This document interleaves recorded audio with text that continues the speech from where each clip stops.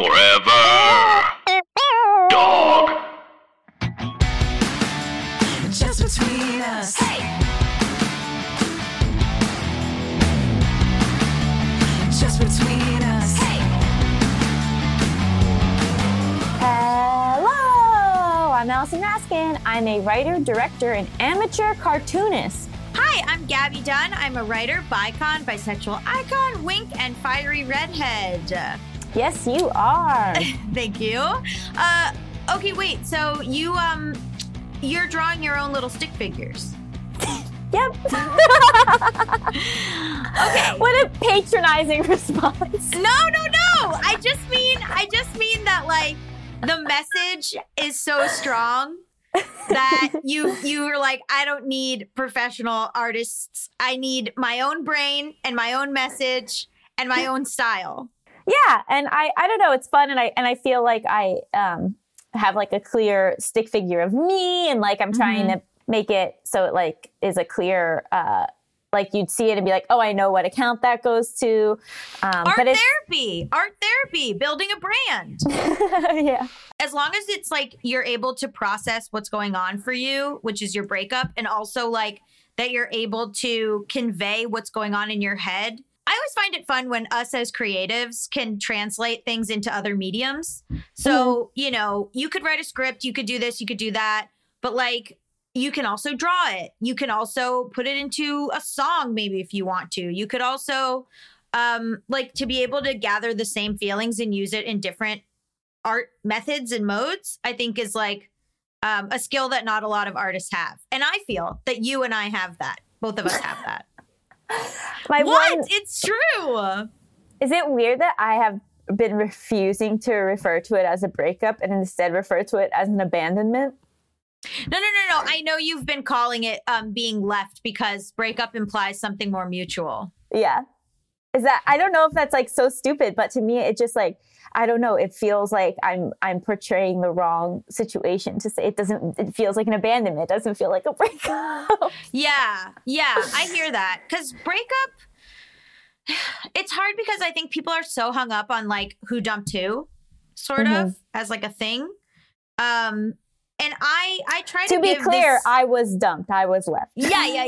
Well, abandonment implies clear. That, I think. I think it is interesting that like some people feel shame about that, and like that they That's will, what I'm saying. Yeah, like they'll say that it was mutual. I mean, I think if you're the person that did the dumping, then it is a classy move to say that it was mutual. But if you were the person who was left, I mean, I think that like it's helpful to like own that, because so many people are left all of the time. And if everyone is just going around saying, oh, it was mutual, then you're going, well, what the fuck happened to me? Right? Yeah. Well, I think you have a ability that I'm sure our listeners will agree with me to be very honest about the truth of a situation. Like you don't sugarcoat stuff. Like you're not a person who will be like, you know, yeah, it was mutual, or you're not a person who tries to like save face a lot. You kind of are very much like, this is what's happening, whether that's like embarrassing, shameful, whatever, which I think is helpful to our listeners. And again, like our artistry, a very rare ability or quality. So it's interesting because part of me being honest used to include a lot of self-deprecation and like jokes at my own expense. And I stopped doing that a while ago.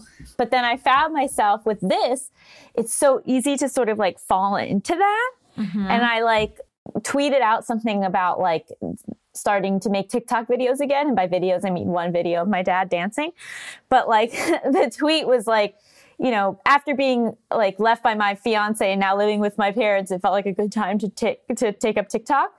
And it's not even that self-deprecating, but for whatever reason, after having that tweet up for like 30 minutes, I just felt yucky about it. I felt like I don't want to portray myself as somebody who's like, well, I'm a piece of shit now. You know, like I was left, I was abandoned, like this person doesn't, you know, but like I still value myself.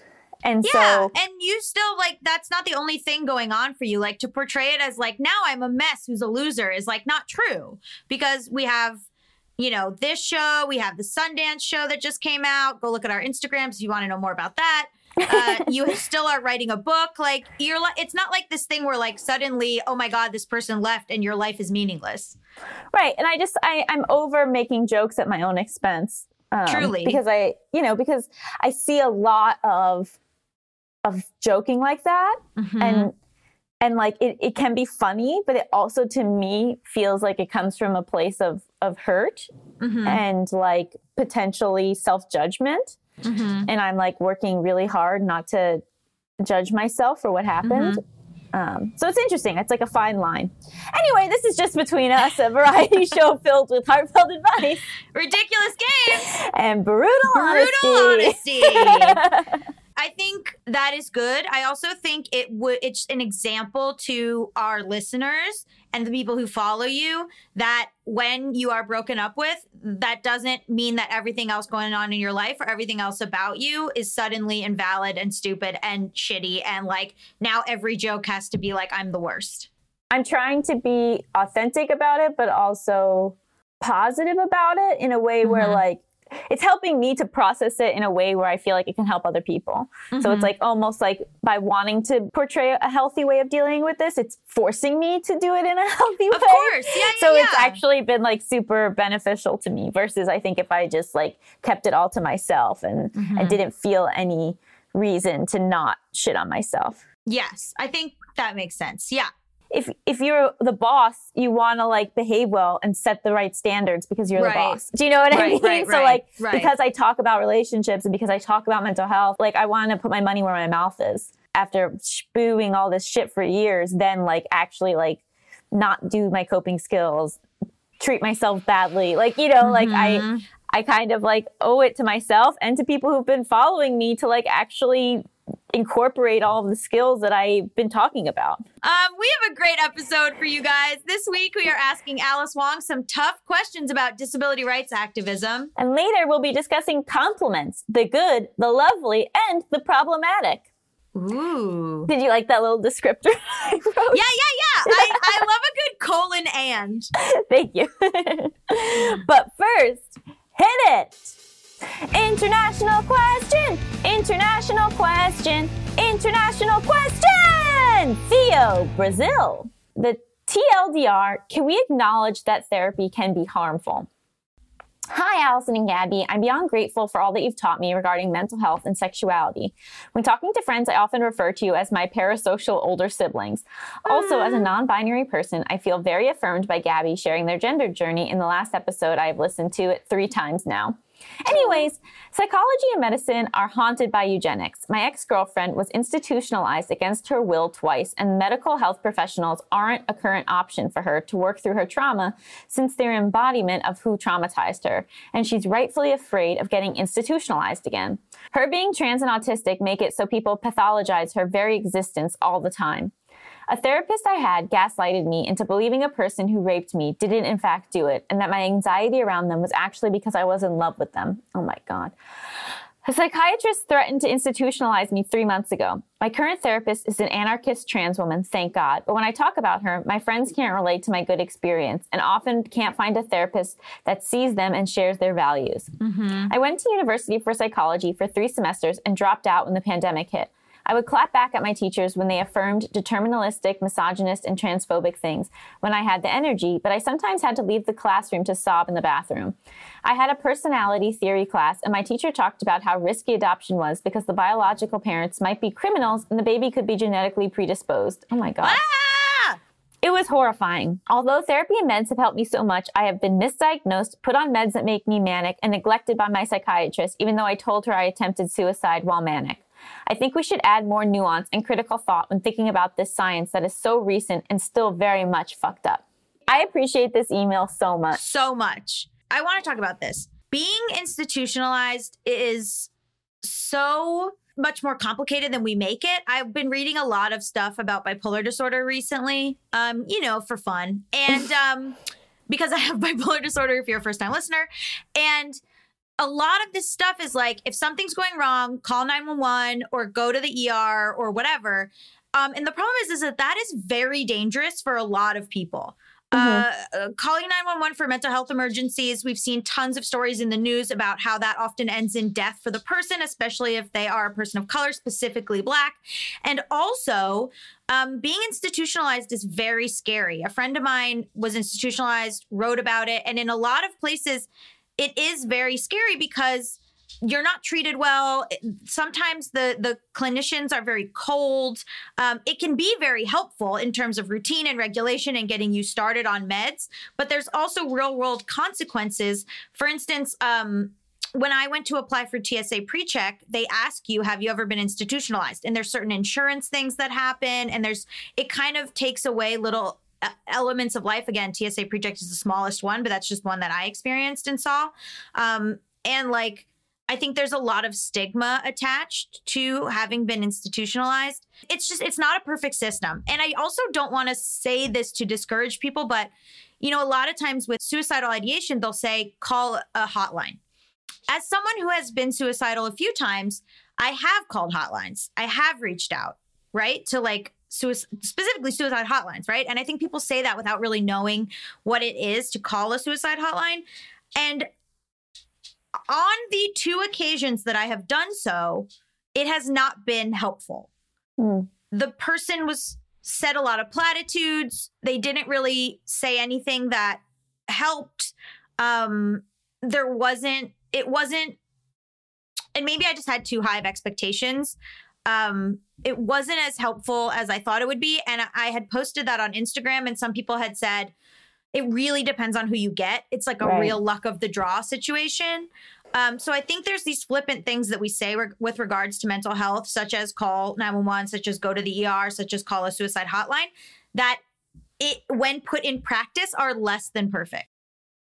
Well, I think it's a case of who you get for therapy and psychiatry as well. You know, now that I'm in a clinical psychology program, nobody knows anything. I mean, well, like, everyone's human. But it's not even that. Human. It's literally like they do not understand how the brain works. There is some understanding, but it is still really not understood. It is really not understood to the extent that things are genetic versus being environmental. It is such a guessing game. It's even a guessing game when it gets down to, I mean, we think of these disorders as set in stone, but in reality, when the DSM gets updated and like it's a new edition, a lot of times the criteria for these disorders changes. So like, or it'll be renamed, or it'll be lumped into a different type of disorder, you know? So there is this sense of like black and whiteness, but it's not true.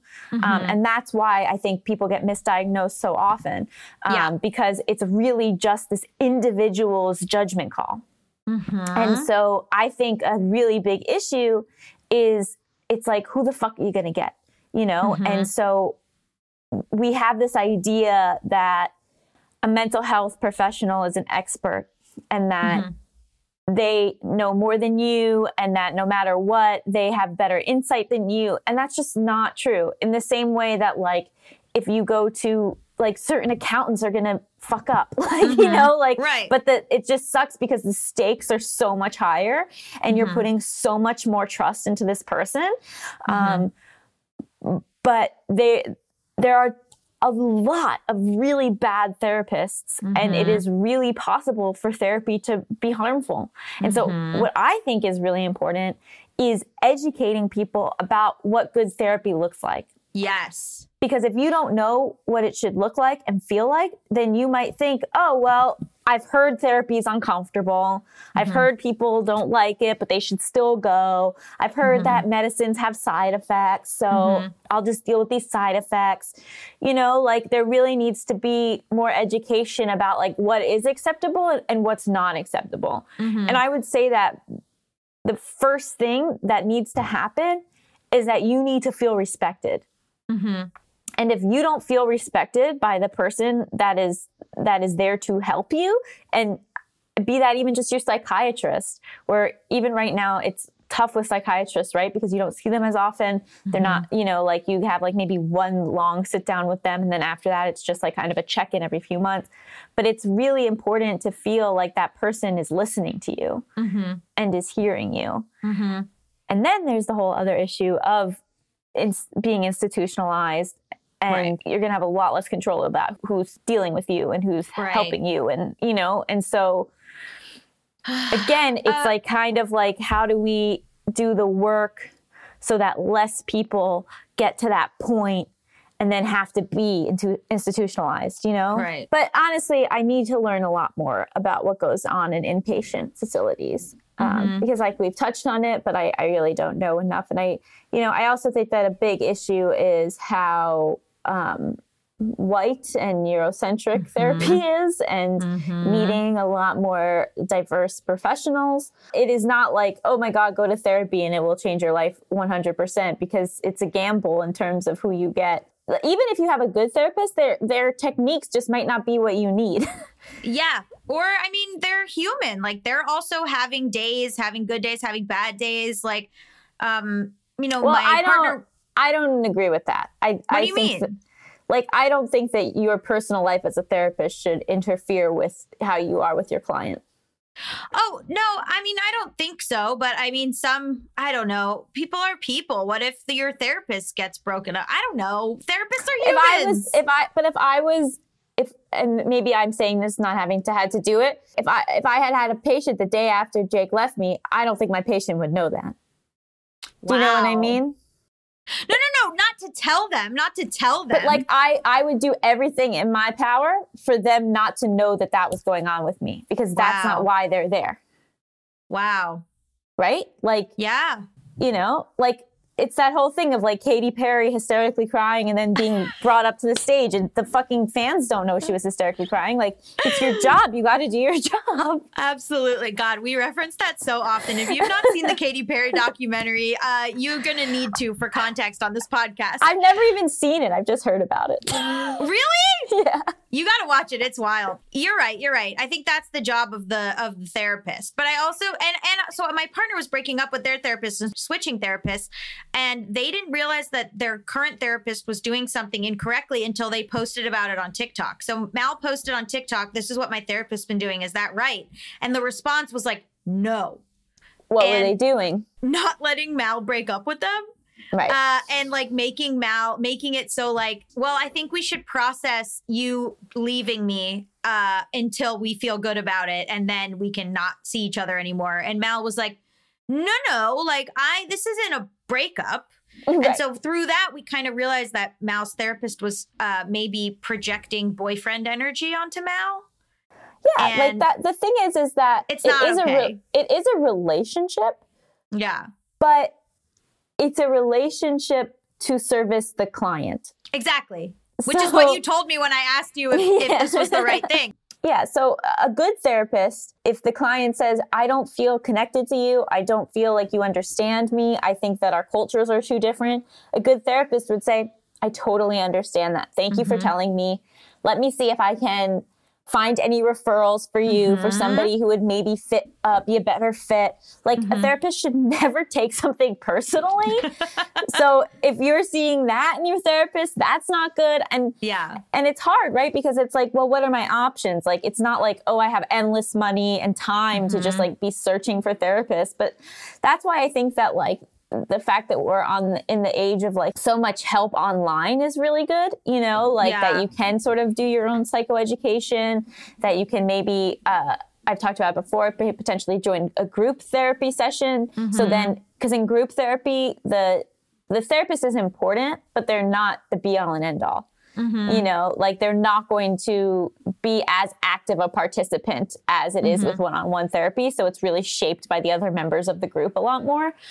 But yeah, it is an incredibly flawed system. And I think it is really important for us to talk about that and acknowledge that, because again, it's that thing of like, if nobody's talking about it and then you have a horrible experience, you're going to be like, well, I guess I'm bad at therapy. Or like, yeah. If you trust your instincts. If it doesn't feel good or right to you, then it isn't good or right. It's not, oh, you need to change and break down barriers or whatever. I think people have a good read on like what is necessary in therapy and what like to me feels like it would help me versus this makes me feel icky and I don't like it. It's tough because it is going to make you feel icky. Like you're not just going there for them to be like, You're doing everything right. So it can be hard to determine, am I feeling discomfort because this is not a helpful therapist, or am I feeling discomfort because I'm having to actually sit in my discomfort for the first time and do things that make me feel uncomfortable and talk about things I don't want to talk about. Therapists have so much power over true. your mind. That's why I really think that people should know that they should feel comfortable telling their therapist how they feel about therapy. You know, like you should feel comfortable saying, for whatever reason, this feels like it is not helping me. Why do you think we should keep doing this? You know, like you can ask that question. Confrontation is really hard for people. Totally. Not for me or for you, but I've heard for other people. It is very hard for me. I don't like to do it. But we end up doing it. It's very interesting because I think Mal and Drew, who I live with, are less so. Like, it took me being like, this is not okay. You have to say, you know, like, I think people feel like therapists are authority figures and you can't like question an authority figure, but you absolutely can. Yeah. And again, I think it's also remembering that one does not represent the many. So like, even if you have a couple bad experiences, I really urge you to hopefully keep look for a more specified person. So especially, like you've said many times, if you're queer, looking for someone who has a lot of queer clients, is potentially even openly queer themselves, like making sure that you can find a safe space for yourself. But it's a very flawed system. It's also, you know, I've had so many friends, they're trying to find therapists and everyone is booked. And there's wait lists and they can't get in. And, you know, like, it's not like, oh, there's just an abundance of wonderful therapists and you just get to pick your favorite. So part of it is also like, we got to figure out how to make it more affordable so that people can see all these private practice therapists who don't take insurance. Like, there has to be systematic change to this profession. Yeah. It's just going to take a bit. But I think that like having these conversations and acknowledging that both as clients and as mental health professionals is really important. It's really scary, especially because, you know, when this person talked about a psychiatrist threatening to institutionalize them, it's hard because you want to tell the truth. But I know, like, sometimes my psychiatrist will be like, any thoughts of harming yourself? And I feel, to be honest, like a pressure to be like, no, because I don't want anything. You know, like, I don't want anything to happen. And I don't want, you know, like, from your end as someone like studying, you know, to be a therapist, like, there's stuff that you have to report. So then it's like, to me, there's a limit on how honest I can be with a mental health professional. Like, a good therapist will not just take every blanket statement of I'm thinking of killing myself as the same. Right. It's about, do you have a plan? Do you have the means? Do you have access to firearms? They should be doing a risk assessment. So like, if they assess that like your risk is incredibly high, then maybe then they will do a 5150 and they will want you to be in an inpatient facility for like 3 days. It sucks too because it's so expensive. Again, this is so much of this bullshit comes back to the fact that our healthcare in this country is horrible. It's like actually very important right after someone gets out of an inpatient facility, because a lot of times that's when someone ends up harming themselves. So like, it clearly is a very traumatic experience. You got to be honest about that stuff if you feel like this is a therapist you can trust. Yeah. You know? And so, like, if you are thinking, like, oh, I wish I was dead, but, like, you're not planning it out. You're not, you know, like, you're not writing a letter, like, and you set up with them steps that you will take if you get to that point, you know, then I think hopefully you should be able to feel comfortable telling them that stuff. But I absolutely understand the fear. It's hard because it's such a vulnerable, like I was starting to try to say, it's like very vulnerable because this is a person who has so much access to your brain and to, like, you know, like, what was that we were watching? You told me this podcast about the psychiatrist who like manipulates his client. The shrink next door. The shrink next door. it's hard because this person has access to such a like vulnerable, intimate part of you that they can really do a lot of damage, and like it is very, very vulnerable. And so you might be on high alert for like a while, you know, with like any therapist, even one that you are starting to trust, because when the betrayal happens, if there is a betrayal or something that happens, like a psychiatrist trying to convince you that you love your rapist, just one bananas example from your letter, like it's such a deeper betrayal because it's a professional that has such access to your emotions and your mind. If you are not suffering from psychosis, the therapist should assume that you are the expert of your own life. So if you are telling them this thing happened to me, they should believe you. You know, they might explore why it happened, potentially, like, you know, what the lasting effects are, how your reaction to it, where your reaction to it might be coming from. But if you say to somebody, I was raped, they should believe you. Right. Yes. You know? And so again, like, that's why we need, like, there needs to just be like, hey guys, red flags for therapists. Like, you know, like I want that to like be like, there should be like a website that's just like things that should tell you that this is not a good mental health professional. And I don't think you should be, like I said with TikTok, you know, I don't think you should be shy about it, or if you have a family or friends where you can go, my therapist said this, does that sound weird? Like, and they're like, yeah, that is weird. Or even be like, hey, has your therapist ever said X, Y, and Z or whatever? Just like being open to, because the way that this stuff can happen easier is if you keep it to yourself or you feel shame around it, you know? Well, it's transparency. I mean, transparency is a lot of times what keeps bad things from continuing. Right. So I don't know. It's really tough. I wish I had better answers, but it's also something I think I really need to learn more about and ask my professors more about, and see if there are resources for if you think you have a harmful therapist. Right. But I really appreciate this question, and thank you so much, Theo. If you want to submit your international question, you can send it to justbetweenuspod@gmail.com. That's justbetweenuspod@gmail.com. Stick around after the break. We'll be having a juicy interview with our highly esteemed guest, Alice Wong. What's so special about Hero Bread's soft, fluffy, and delicious breads, buns, and tortillas? Hero Bread serves up 0 to 1 grams of net carbs, 5 to 11 grams of protein, and high fiber in every delicious serving. Made with natural ingredients, Hero Bread supports gut health, promotes weight management, and helps maintain blood sugar. Hero also drops other limited edition ultra-low net carb goodies like rich flaky croissants and buttery brioche slider rolls. Head to hero.co to shop today. Has dealing with stress and trying to get more focused a New Year's resolution you haven't cracked yet or don't really know how to fix? I have a lot of trouble staying focused, and I also get super stressed out, and I think that not being able to stay focused really dovetails with that. So if there was a way for me to keep my focus that didn't also cause my brain to get so scattered with stress, I would love to be able to fix it.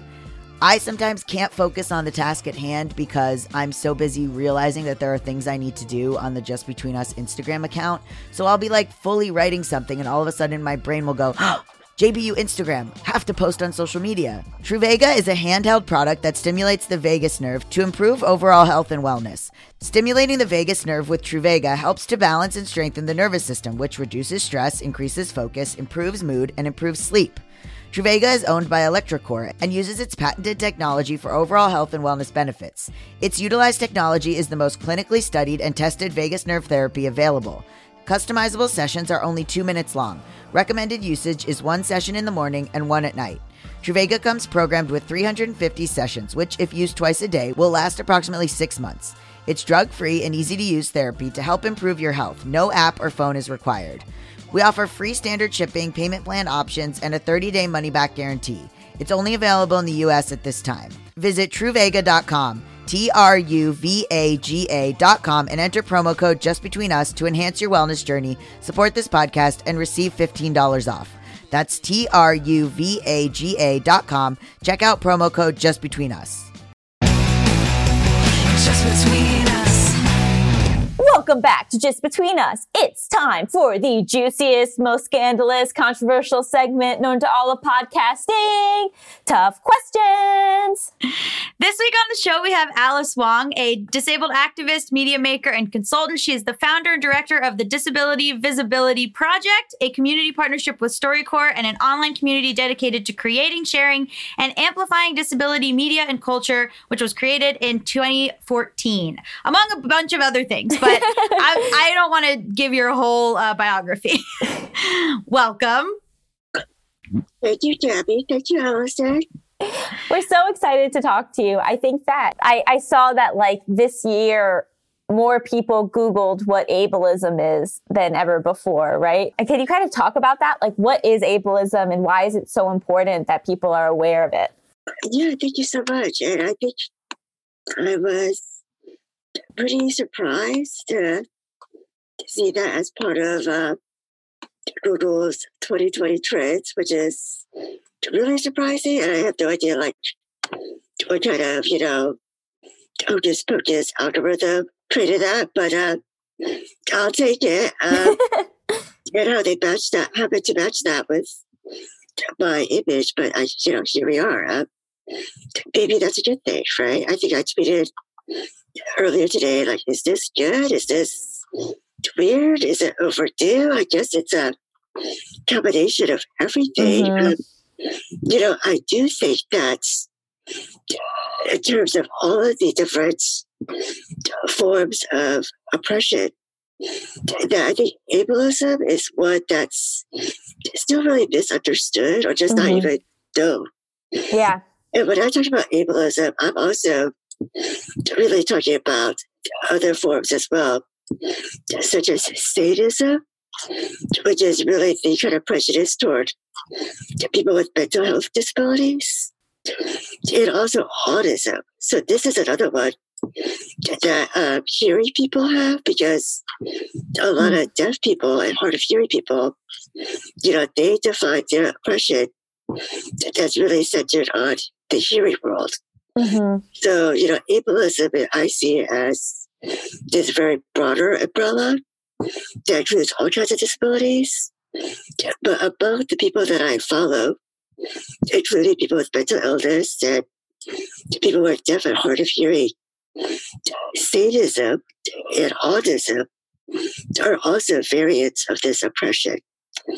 So those are things that I think are kind of exciting for people to kind of figure out, like, these are new concepts or words, and then hopefully people want to start kind of unpacking their own kind of implicit bias. And we all have homework to do, right? Like, this is not, I've got stuff to work on. I think, for sure, a lot of non-disabled people have a lot of things to work on. So I think it's hopefully a good thing that people are curious. So you asked me about what I think this ableism is. And actually, I'd like to share, if it's okay, a definition by somebody who I really admire. And the person's name is Talila A. Lewis. Talila is an amazing community organizer, activist, and a lawyer. And Talila's website is Talila A. Lewis, LEWIS.com. And Talila has a working definition, and I'd love to hear both of you kind of your own thoughts about it. So it's really kind of something that I personally benefited from in terms of just learning from this. So Talila writes, ableism is a system that places value on people's bodies and minds based on societally constructed ideas of normalcy, intelligence, excellence, and productivity. These constructed ideas are deeply rooted in anti-blackness, eugenics, colonialism and capitalism. This form of systemic oppression leads to people in society determining who is valuable and worthy based on a person's appearance and or their ability to satisfactorily produce, excel, and behave. You do not have to be disabled to experience ableism. Yeah. I really love that it incorporates capitalism into its definition, because that was something that I personally really had to learn. Like the idea that you are more than what you're able to produce, or that you are more than the money that you are able to make. I think there's a lot of emphasis on for some people, and especially I think for white people, with like, what are you achieving? You're going to college. A certain class of person is like, what are you doing after college? Mm-hmm. Like these expectations that I had to unlearn, that you can just like live your life, like you don't have to be like contributing, because there's so much, like even the phrasing of like functional member of society. What does that mean? And so that's like something that really struck a chord with me, and I was hoping the definition would include it, and it did. Yeah, and also I think it's really speaks to this whole rhetoric in our society about like being a taxpayer, as if that equates like you have a right to protest or a right to like demand things, a sense of entitlement. By being a so-called like productive member of society. And that really means that somehow if you're not productive, you don't count, you don't matter. And you're really considered disposable, because, right. For me, I think this pandemic, if there's anything to come out of this, is that it's revealed how certain people, a lot of people actually, are considered disposable. And that's really a lot of older people, a lot of disabled people, poor people, undocumented people, Black and brown people, and Native people.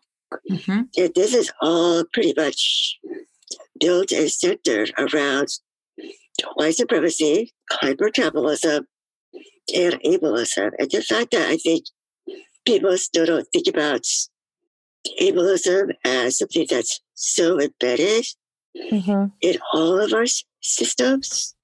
It's not just systemic discrimination, but very much this pervasive cultural value.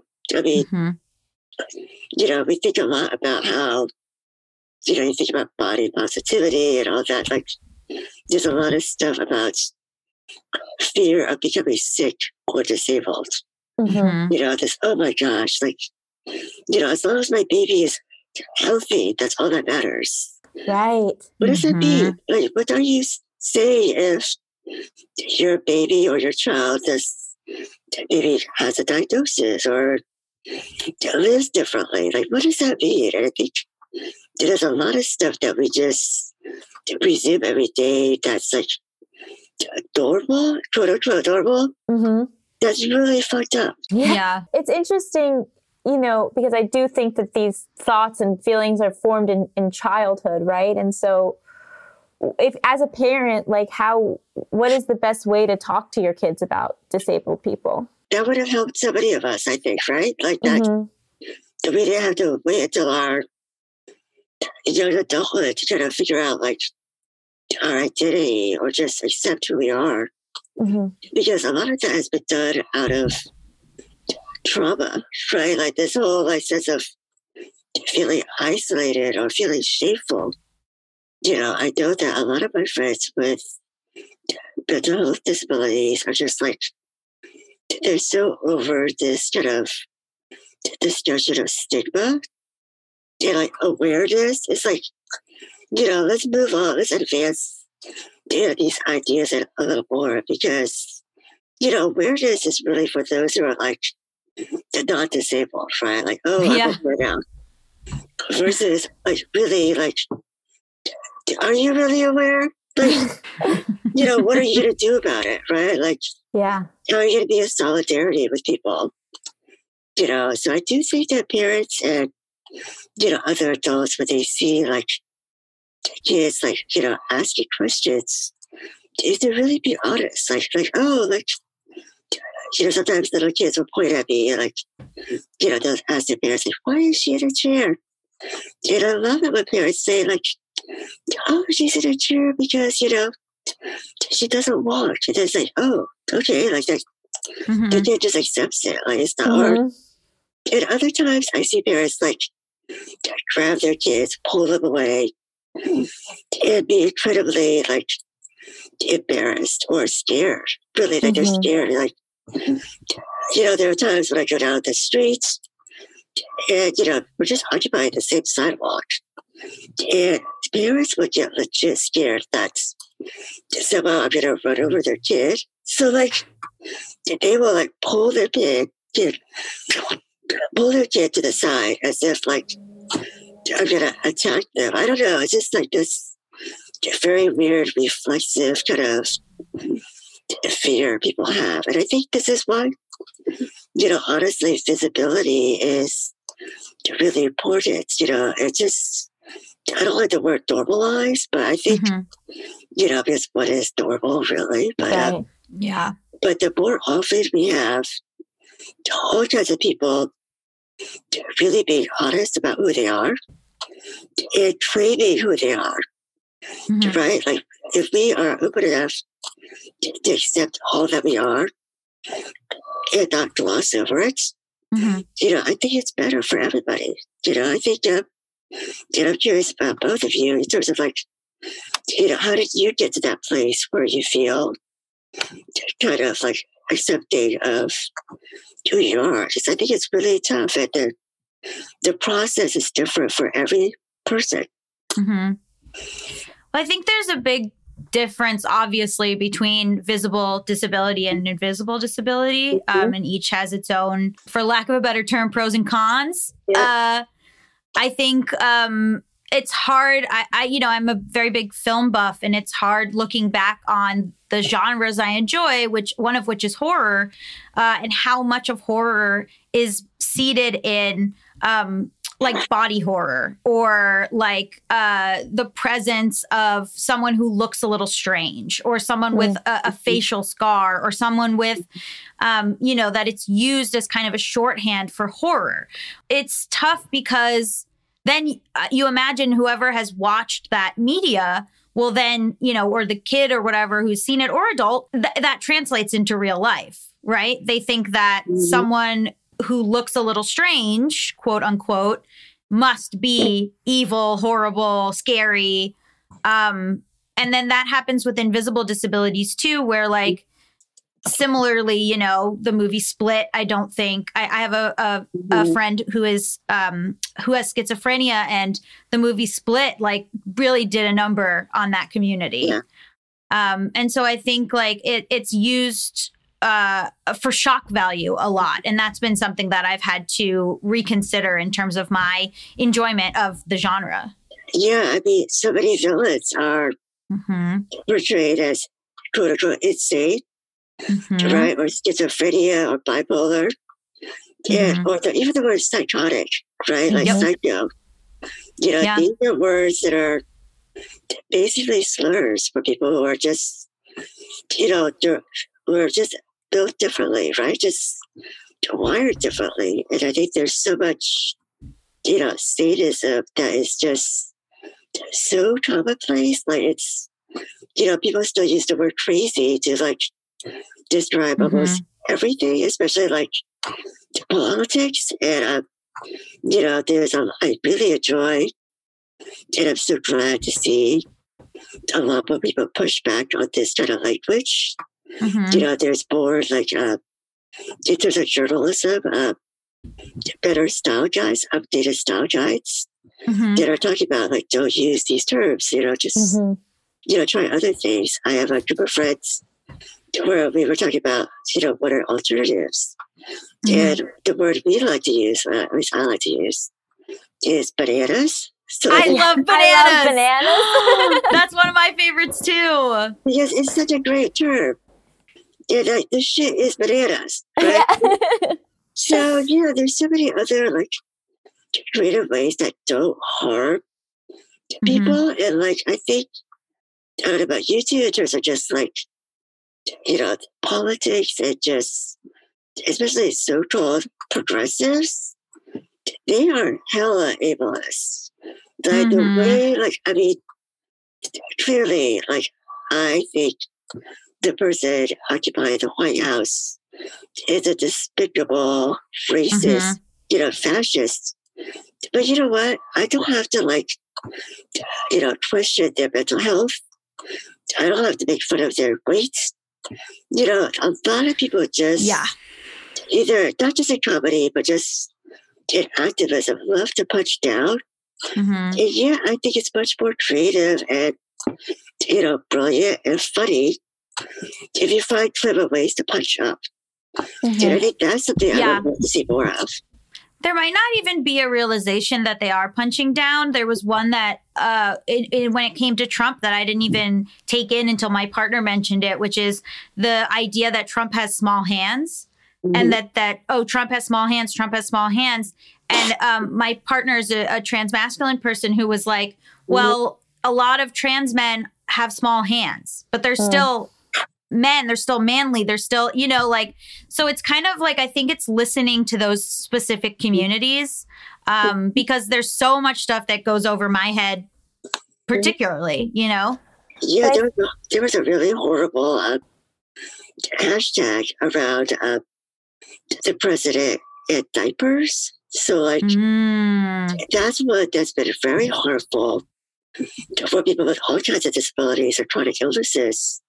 Just I've used adult undergarments myself, and it's just like, wow, like way to go! Like this is something that people use for all kinds of reasons, and you're making this sound like it's something that is so like not just infantilizing, but just something that's like considered so beyond like imaginable, Right. And this is a very normal part of everybody's life. Yeah. I really despise that. I think so much of it comes from the fact that we just haven't been having these conversations before. So like,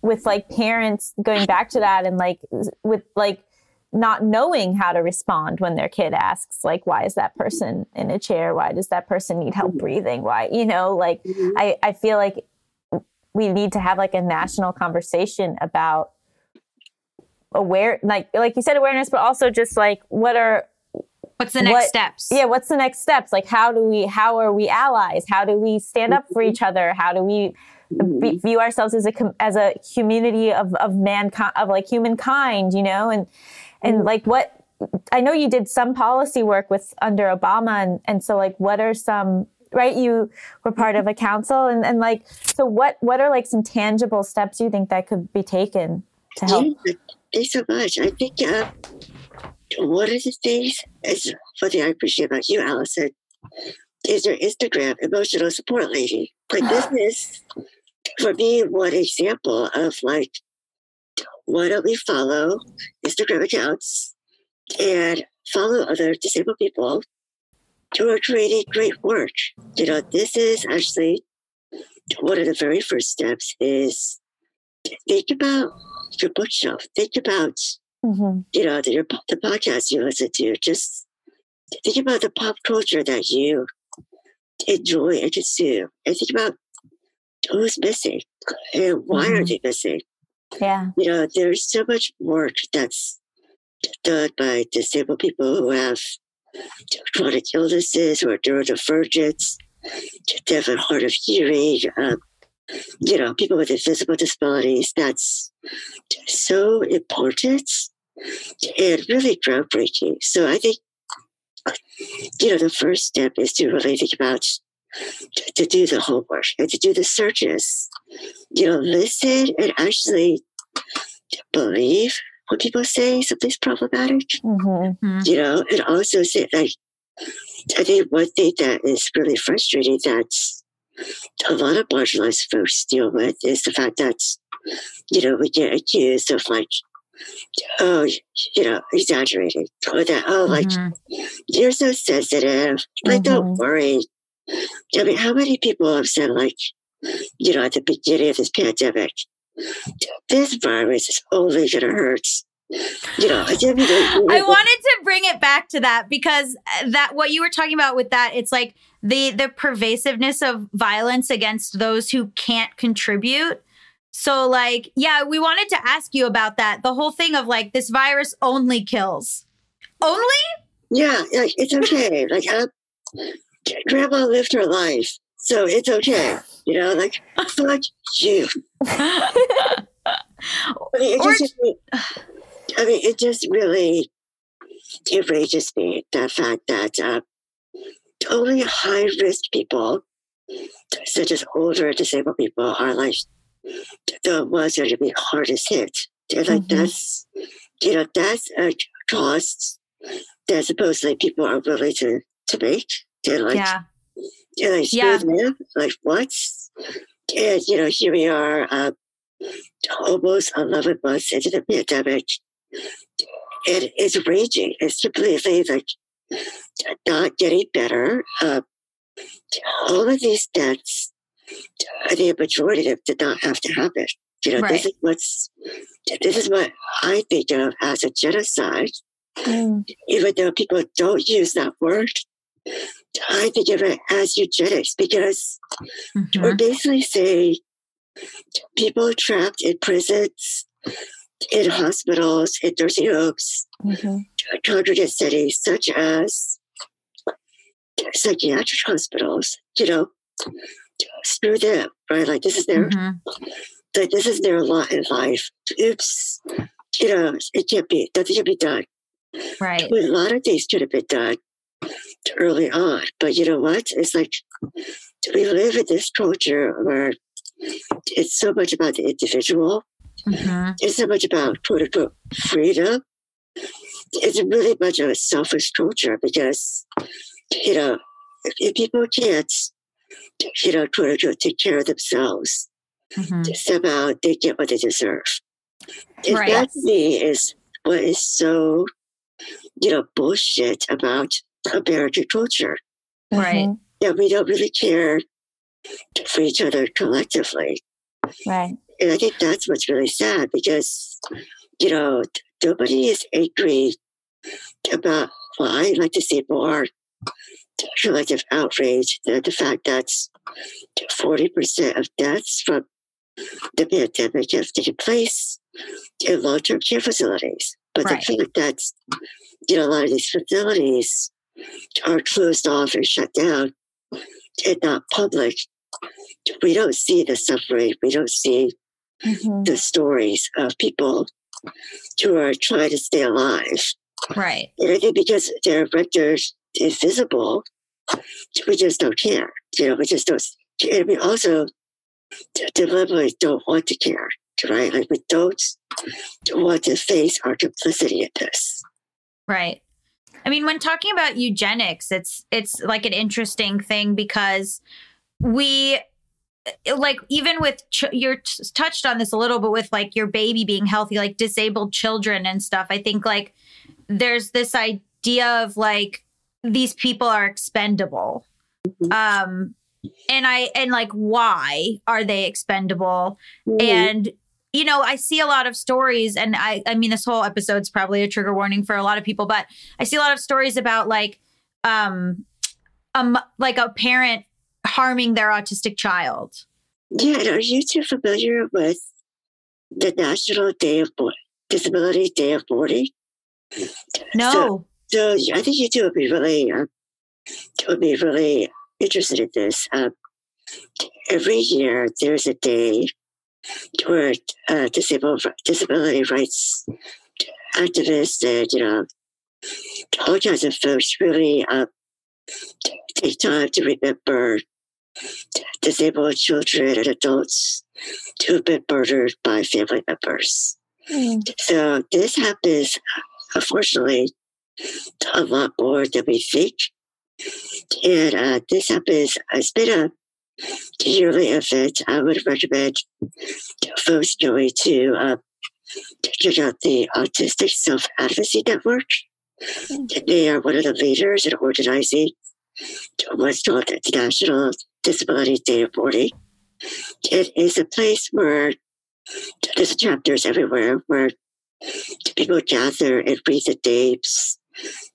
People have been murdered by a parent, a family member, in the past year. And there's actually a lot of names. And the fact that overwhelmingly the sympathy is with the murderer.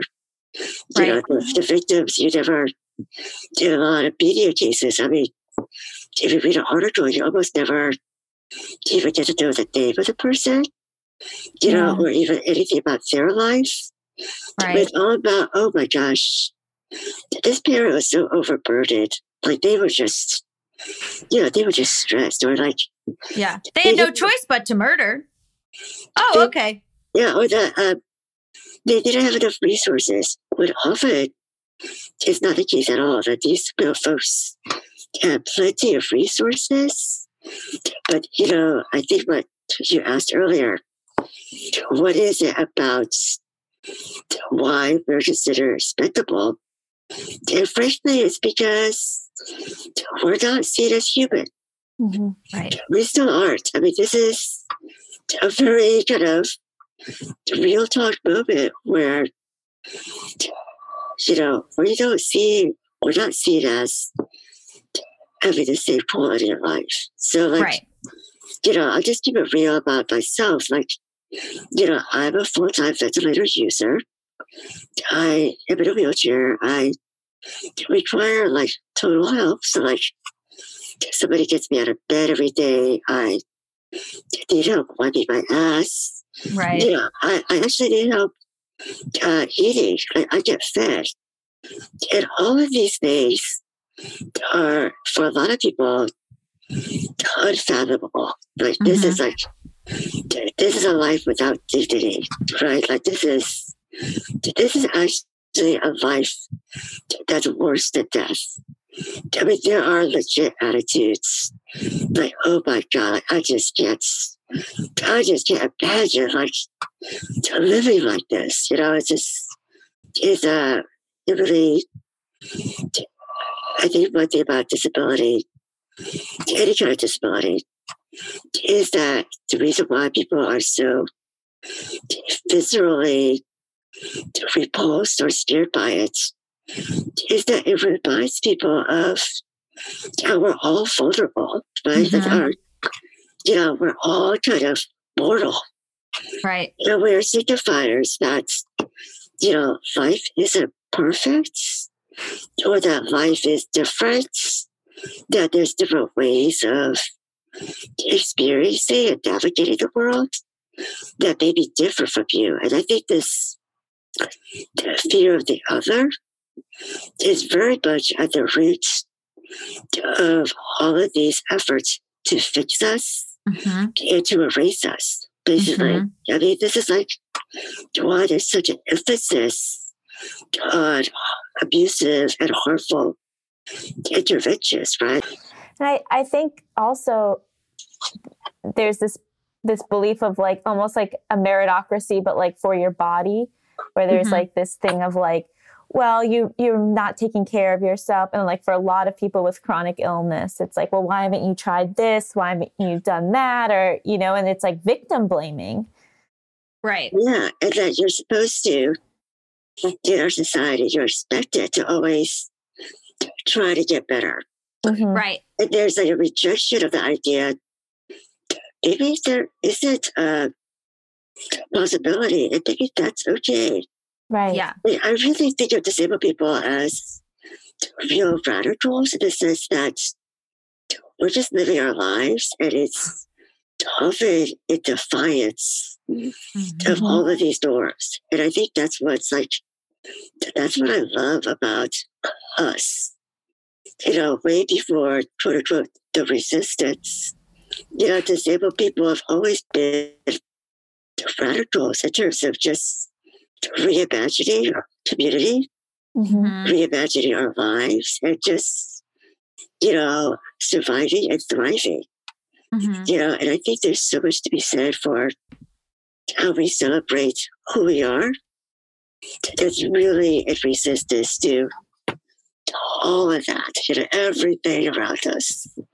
And that's why I think, in many ways, that's what drives my work, is to share as many stories about us and by us, because, our stories, our truths still aren't really told.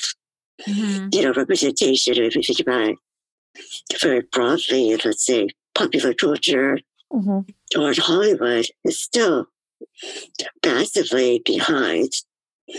But there's so much, things that are out there that, exist that really deserve more attention, which is why, I just love my anthology so much. Is in fact, there's 37 different stories by a whole range of brilliant, creative, innovative, and beautiful people who are just saying, this is who I am, this is how my life is, without apology, without explanation, without trying to get empathy. Because you know what? That's really about centering non-disabled people.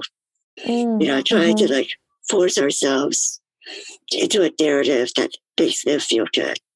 Right. And I'm all against that, And that's what I love about podcasts too, because this is another brilliant medium that allows a lot of people to tell the stories they want to have. To tell the stories they want to tell, and to be in conversation with one another.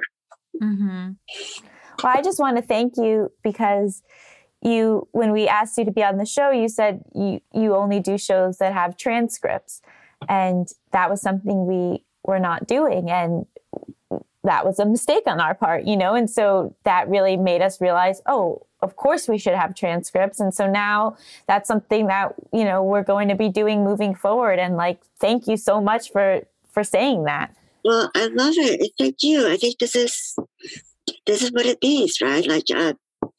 Solidarity and allyship is the fact that we're open to this, and we're going to adapt.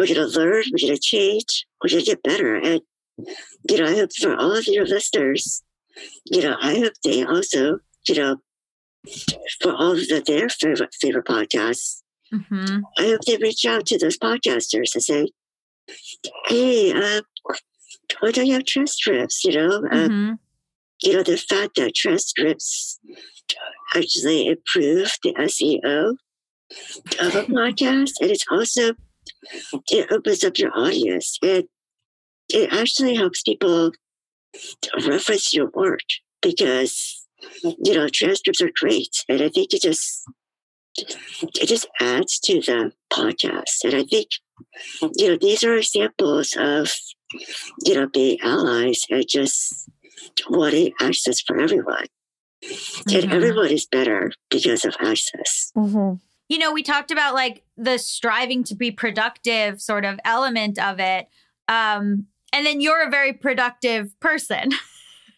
Did you feel pressure to be a good representation, or pressure to do a lot of work, or was it more of no, I have to do this activism, or do it's such a funny, weird, backwards thing that I don't know. It's hard to untangle.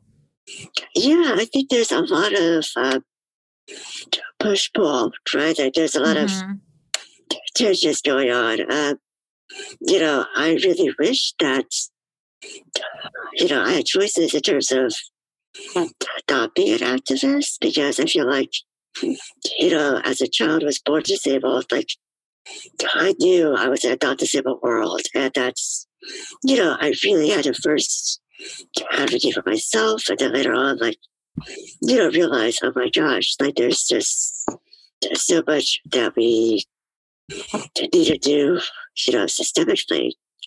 That's not just about my own well-being and getting what I need, but it's about this whole community that's been fighting these good fights. My idea of justice and deliberation one day is the fact that people don't have to fight so hard, right? Like that is the dream that like future kids with any sort of mental illness, any sort of disability, chronic illness, don't ever have to fight for what they need.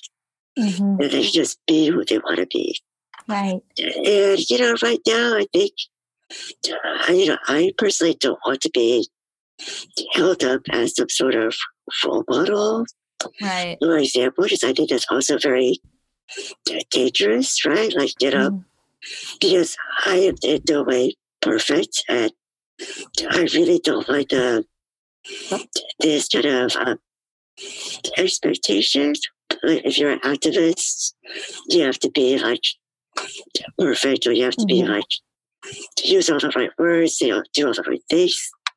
Like, I don't believe in that. Like, I believe that there has to be space for messiness, for mistakes, for accountability. And I think for me, I try to really resist the pressure to be on all the time, the pressure to be productive, as you said. But I will say that, for me personally this year, I felt such urgency because there's nothing like a deadly pandemic to really light a fire under your ass. I was really just, I still am legit, like, scared. Like, this is just something that just, like, I know that even though this vaccine is, coming and just going to be distributed eventually, I still know that if I get this virus, it pretty much will be deadly for me. So it's really kind of been great in terms of clarifying what's important. So, like, I have been pretty focused and very much about, like, doing what I want to do. So I think, while I do believe in self-care and slowing down, I do think it's also been great and just kind of giving me license to let go of all the other things that I don't want to do. And, just say, like, what do I want to say? What do I want to do in the time that I have? And I think that's something that could be really useful for all of us as we eventually come out of this pandemic. Really clarifying, like, what do I give a shit about? Who do I really love? Who do I care about? The friendships have been, my friendships have really kept me alive, I think. And I think that's what's really wonderful too, is that this pandemic has also shown me who's really there for you. That's been one of the really beautiful things to come out, that you know who your people are. And that's really lovely. And I hope it's something that we all really take to heart. I'm going to have to move on to hypotheticals because I'm about to start crying. Yeah, that was really beautifully put. That was so beautiful. Oh, thank you. So would you like to play a game show? Why not? Let's do it. Okay. Hypotheticals. You and Gabby are my contestants. I'm going to give you a series of hypothetical situations. You can ask as many clarifying questions as you want, and then you tell me what you think of that situation or what you would do. Oh, God. Okay. So our first game is, are you a terrible parent? Okay. Your child, 12, has decided that they only ever want to hang out with you and that they don't like anyone their own age. In order to make sure they expand their social circle beyond you, you start to only talk to them in a very annoying British accent that is hard on the ears. After a week straight of this, they agree to go to a movie with some other kids. Are you a terrible parent? Alice?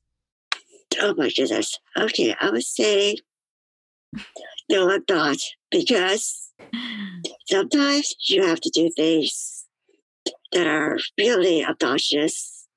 I love any parent that's like super silly. Yeah. Yeah. I'm gonna, categorize using a fake British accent as to be very silly. And it's also really important for kids to kind of like, not depend too much on their parents. Mm-hmm. And I think sometimes be just gently, pushy or just, gently guiding them toward like having to make those decisions on their own. Like, I cannot stand my parents. I'm going to go to a movie. I think that is okay, because it's not being coercive, but it's subtly driving them to make that decision. Because it sounds, based on your hypothetical, they made that decision. You just have to create the conditions in which things have been untenable. And that's a temporary thing. It's not like this parent's going to be like that for years. Right. No, this is just a week. So I think it's okay. I think you're saying it's an incredible parent move and people should maybe copy it. What part of England is the accent? The middle part. Okay, then I agree with Alice. I think you're a good parent because you made yourself do something very inconvenient in order to teach your child about friendship. Actually, you love doing the accent. And you continue to do it even after they have a full group of friends. Oh, do I love it? Do I love doing the accent? That's a nice accent, though. This is and that was quite posh. Yeah, at this point, it's a drama club. That's true. You can be a drama nerd. And you can be even better. And you can be a cool drama kid. So you're welcome. Wow. You're parent of the year with this one.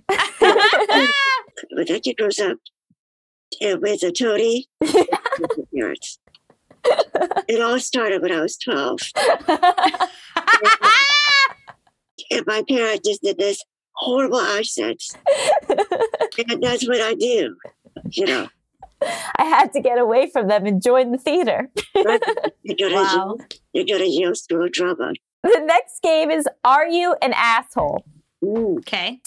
You overhear your neighbors having a very sexist but private conversation. You record it and post it online, and people figure out who was talking, and both people end up losing their jobs. Are you an asshole? Yes. Okay. What were their jobs? In finance. Ooh, tough. Now I knew saying that would change your mind. Let me get on a soapbox. This is the problem today, is that we don't have conversations with each other. And I think you should go over there and you should say to them like, hey, I heard your conversation and I don't like it. And don't go over there. Maybe have your neighbors, maybe keep the fence between you. But I still think maybe you could talk to them instead of taking it to the internet. That's fair. Well, my question is, if they are in finance, and let's say they're talking about some really misogynistic, transphobic shit that's endemic within their company, Ooh. and let's say this is a dirty secret. Ooh. Okay, now you're a whistleblower. Exactly. Now, let's say I recorded it. I'm not going to be such a thoughtless person. I'm going to be sneaky. I'm going to either transcribe it or change the audio so that you can't tell who said what. So cover your fingerprints. I'm going to cover the footprints and still release it, but in a way that can't be traced back to those original speakers. So but you can say what company they work for, maybe. Yes. It's really about blasting the company, blasting the workplace culture, opening it up to another Me Too movement within that industry, all things this anonymous text/audio. I love that. Alice is too clever for this game. I want out. Alice is too clever and has come up with workarounds and narratives for each one. And I want out. Yeah, you're losing, Gabby, in case that wasn't clear. I concede. Well, I watch way too many episodes of Law and Order. My sisters, I have to tell you, my sisters and I, we all believe that we would be so excellent at getting away with murder. Like we just, like we just seriously would. Like just. So, Well, the solve rate is very low. Yeah. So like, there's a lot of room to be creative, and I think Law and Order is just kind of service. Wait, I'm sorry. There's a lot of room to be creative. Alice Wong on murder. You're winning by at least 200 points. Okay. Oh my God. Our final game. Would you lie or tell the truth? You accompany your best friend to a psychic, and they tell your friend that they are about to have the best year of their life and finally find love. Your friend is so excited that they decide to start online dating again and putting themselves out there. You leave your bag by accident, and when you go back, you overhear the psychic on the phone saying, "Just fooled another one for $100." When you come out looking upset, your friend asks what happened. Would you lie or tell the truth? Okay, do I get extra points for saying that I know Alice is going to say she would lie? Would you lie? Sneaky and clever. That's all I've learned through this whole thing. Gabby, how did you know? Because every situation has been thought out, clever. So I gotta think there's some elaborate lie you're cooking up right now. I seriously, my other professor could have been head of a cartel. I mean, I'm serious. I would have been better than Walter White, to be honest. I really, if I didn't put my energies into activism, right, I would have been a criminal mastermind. Right. So, welcome society. Oh my God. So you you would lie? Well, I want to hear your take first, and then I'll give you. Okay. I would lie because let me tell you, none of this is real. I love tarot. I love psychics. I love ghosts. I love the whole thing. Astrology, all of it. But I think like a lot of it has to do with what you're willing to give power to and what you're willing to work on and what you're willing to do. So if the psychic said this to her and then she was like going to change nothing about her life, then it wouldn't come true, obviously. So the point of it is to motivate you one way or another. So if this is going to motivate her in a really good direction, then like, who am I? You know? Mm-hmm. Yeah, I have to second that because, we have not enough joy and hope in our lives. Yeah, thinking about as we are entering the new year, 2021, everybody wants to start off on a hopeful note. So, like, especially if this is like your bestie, and, she's been, they have been wanting to find somebody, let them try. Just, support their efforts at opening up and just, putting themselves out there. Just that's already a lot. And I think your role as a friend is to be there whether it works out or not. And to just applaud that effort because, frankly, it's not easy. Wow. So to be a good friend, sometimes you have to lie. That's true. Oh, it is true. Yeah, I agree. These aren't lies with a capital L. Like, these are just little things. But then, go to that psychic's Yelp page and write an anonymous review saying that she's not a real psychic. Yeah, like she's trash. but you can't have it be traceable back to you, which is what Correct. we've learned. Yeah. Well, Alice will absolutely know how to do that. So Set up dummy accounts. Yeah. Yeah, on the dark web, whatever. Just, oh I my don't know what the god. dark web is. I'm just throwing that out there. Oh my god. I think this was my favorite game of hypotheticals ever. Wow. Because I put a lot of care into these questions tonight, and I'm really pleased with the results. This is what you have when you have a devious guest. Right, Yes. exactly. Very depraved, very devious. Many things. And yes, so that's, it just brings a lot of spice. It Oh did. my god. Thank you so Wow. much for joining us. Where can people find more about you and your work and your book? Oh, thanks. Folks can find out more about my book at my website, which is disabilityvisibilityproject.com.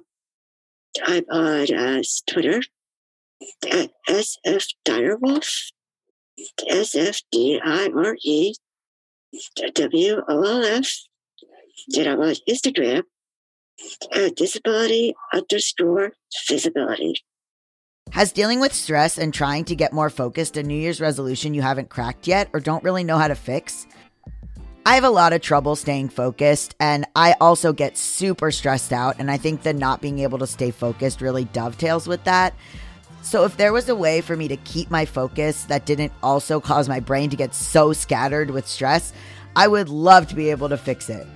I sometimes can't focus on the task at hand because I'm so busy realizing that there are things I need to do on the Just Between Us Instagram account. So I'll be like fully writing something and all of a sudden my brain will go, JBU Instagram, have to post on social media. Truvaga is a handheld product that stimulates the vagus nerve to improve overall health and wellness. Stimulating the vagus nerve with Truvaga helps to balance and strengthen the nervous system, which reduces stress, increases focus, improves mood, and improves sleep. Truvaga is owned by electroCore and uses its patented technology for overall health and wellness benefits.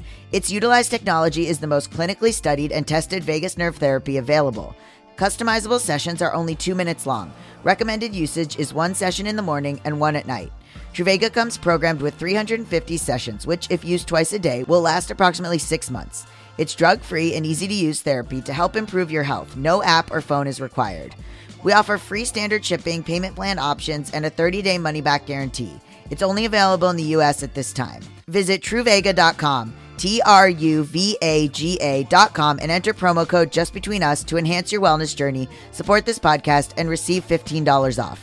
That's Truvaga.com. Check out promo code JustBetweenUs.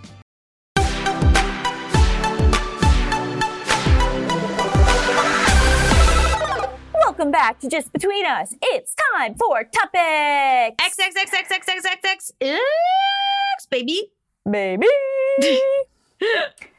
So I knew that the other segments of this show were going to be kind of heavy. So I wanted this week's topic to be sort of feel good.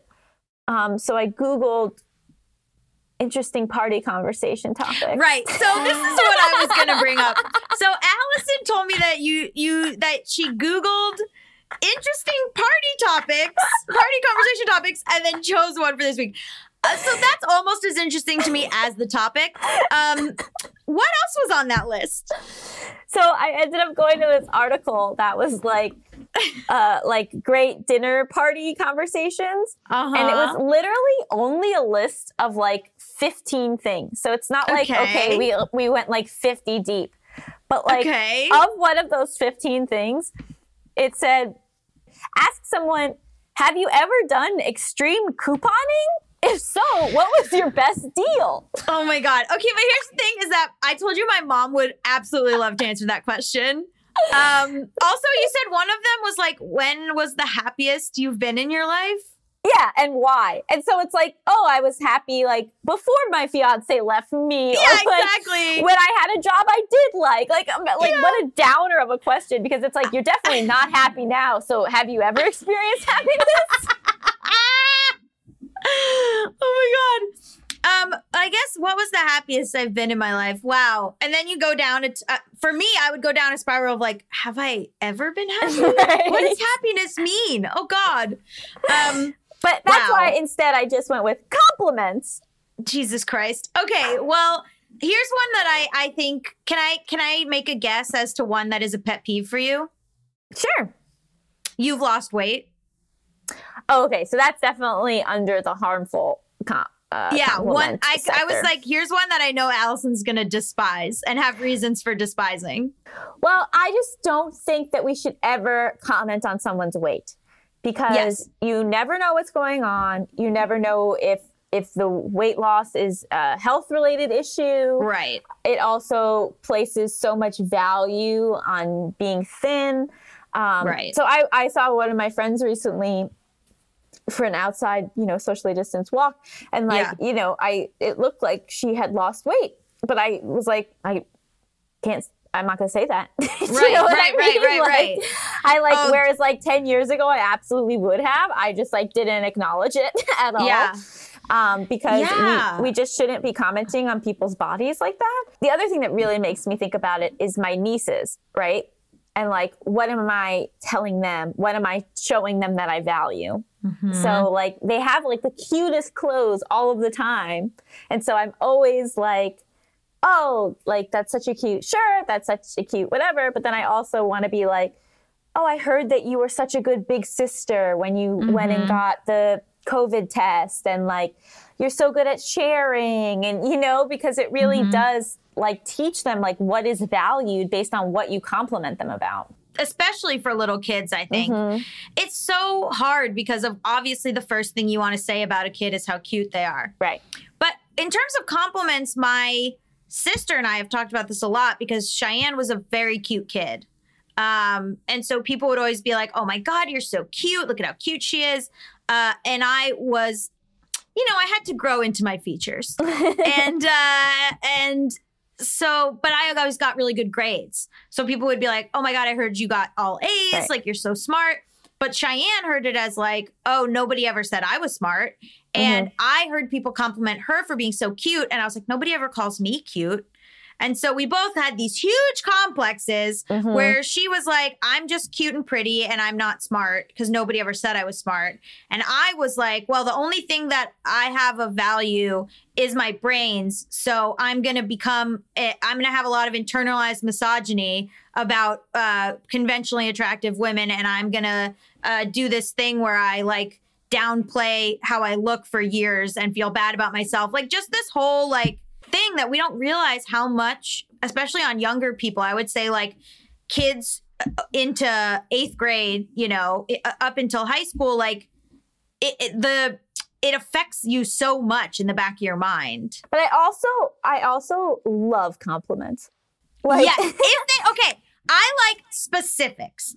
I like, you are a kind person because of this. You are, was really, selfless when you did this. You're so talented. I love my big one for friends is that I love when to be you're really good at this. You're really talented. Anything, Mal started cooking a lot and I'm like, you're so talented at this. Totally. Well, my philosophy, outside of the things that, we shouldn't talk about, which is other people's bodies, if you see something, say something, if you think a nice thought about somebody, why not share it? Yeah. Because it's really fun. And also there's a journey in learning how to accept a compliment. Oof. And not feeling you have to be no, or feeling you have to diminish it or pretend that it didn't happen. So it hard is for okay me to literally just be thank you so much. That made so my day. Hard. It's so hard because people will be whenever I go do a podcast or something, they'll be oh, one question I get a lot is oh my God, you've done so much. Clearly you're so busy. How do you do all this? And in my mind, I'm I'm a loser. I've never done anything. I can't, it is so hard for me to get a handle on what is actually true about myself. And I don't know why, perhaps trauma, perhaps mental illness. But I truly, I have obviously sky high self-esteem in some places where maybe it's not earned, but whatever.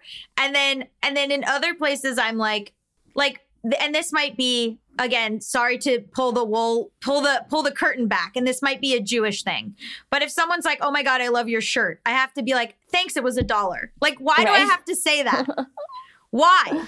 Or like, because even sometimes that's bragging because it's like, I got a great deal. I want to show off that I had a great deal. Yeah. But sometimes it's like, you don't want to feel like you're rubbing it in their face or something. But I just like, my mission in life is to just like get people to feel like they can just accept the compliment and be like really jazzed about it.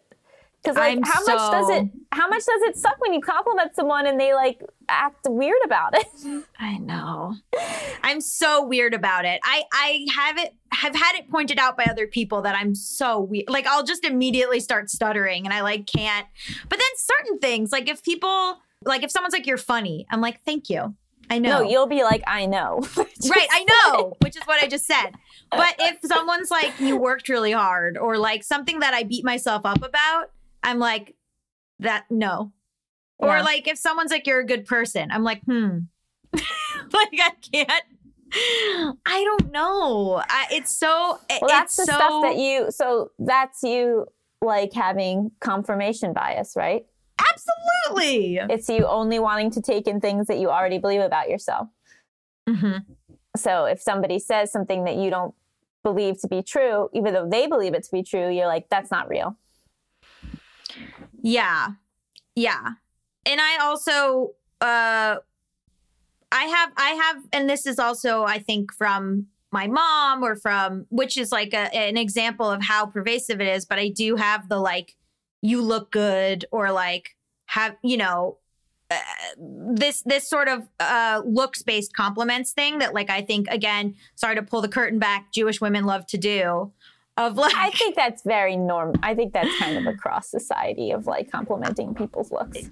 Yeah. And when I say like not talking about somebody's body, I'm not saying that you can't say like, "Oh, you look great. I love your outfit. I love your hair. I love your necklace." I mean, just literally like their body shape. We don't want to be talking about. You can say, "I love your makeup. I love," know, but like, I think you can compliment choices if that makes sense. That's what it is. Yeah. Yeah. I have to be aware of it because I think Mal is so attractive that I'll like pile stuff on and then I'm like, I got to throw in "you're sweet" or like "you're a good person" somewhere in between all of those. Do you just say thank you? How do I accept a compliment? I go, "Gabby, your hair looks great." Thank you. My instinct, I'm saying it, this is what you would want me to say. My instinct was to go, "Oh, thanks, Shy did it. I didn't really do anything." Like, do you know what I mean? Why? Okay, give me a compliment. I think you say a lot of really insightful things during the international question segment. Thank you. That was so nice. I wasn't expecting. I thought you were going to be like, "Cool shirt." No. My mom said that about you too.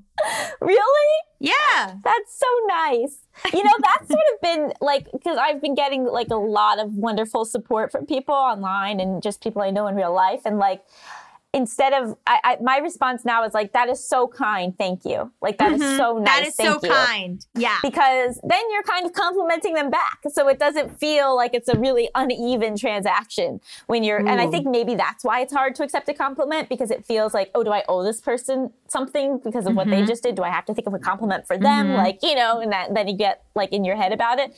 But if you could be like, "That was like really meaningful that you said that," or like, that means a lot to me, then it sort of like evens the playing field a little bit. It might feel more comfortable. Yeah. Okay, I like that. That was so nice of you to say. That was so kind of you to say. Yeah. Good. And good just and letting them know that like that really means something to me. Thank you so much. Melissa, do you want to come on in so we can compliment you? Jeez Louise. Are you uncomfortable? Are you uncomfortable? I just like hate/love compliments, if that makes any sense. Like, sometimes I'm just like, people compliment me and I'll be like, "Yeah, I know." Like, I don't, and I'll say it because I'm just like, "Yeah, it's obvious." And then sometimes I'm just like, I want compliments. Like, if I go out somewhere and no one compliments my hair, which is like the thing, like physical thing that most people compliment me on anytime I go anywhere, then I'm disappointed. But like, sometimes people just like say the simplest compliments, and I'm just like, I know. Like what? Like what? Like what? Like a day when I know that I'm looking exceptionally good, and they might say that, and I'm just like, I know. But wouldn't you be upset if nobody said it? Yeah. That's the thing, is that's why I love and hate them. That's so the complicated funny. part of compliments. I know. Yeah. Well, I complimented you today in a text, and then you didn't say anything back. Oh, I was directing an audiobook and I forgot to respond back. I'm sorry. Wow. But I did like it. Well, I just got, deterred. I understand. Yeah. I'm sorry. No, I just like, I sometimes with texts and compliments, I want it to be, I always worry that I'm sounding insincere. No, when I I'm saw being it. sincere. I saw it and I smiled, but I was in the middle of something and then I forgot to respond, which is something that I do a lot with text messages, is that I forget to respond all the time. why would text compliments seem insincere? I think because I'm becoming more of like a mushy person, that I worry that people, like when I just like worry people will think I'm fake. I don't know. Maybe it's because I just like, I've said things in the past that people have been like, ugh, thinking I'm lying, but I'm being genuine. So it's like, I don't know. But it's been an interesting journey for me to now just like be like a full mush ball, and I really like it. I love that. We don't value sincerity enough in this country. What did I mean to say? We don't value sincerity enough. We Back don't. to sincerity. Back to it. Yeah. Irony's over. Sincerity is back, baby. 2021. 2021. Okay, so what was our favorite part of this episode? I loved Alice. Yeah. She made me laugh and cry, and like my voice sounds nasally right now because I was full-blown crying during this. I was glad that I had turned my camera off so you guys couldn't see me. I was trying so hard not to cry. Yeah. Aww. It was just so beautiful, but honest and to the point, but like all these things people are afraid to say. And I don't know. It just like, it hit me hard. Me too. Yeah. I think she's really real and like just very, a very like smart person who can speak about things in a way that is like colloquial and accessible and touching and just like like full of context, you know? And so that was like one of my favorite interviews we've ever done. What do we rate this episode? 1,000,000 out of 1. That's a very high rating. Okay.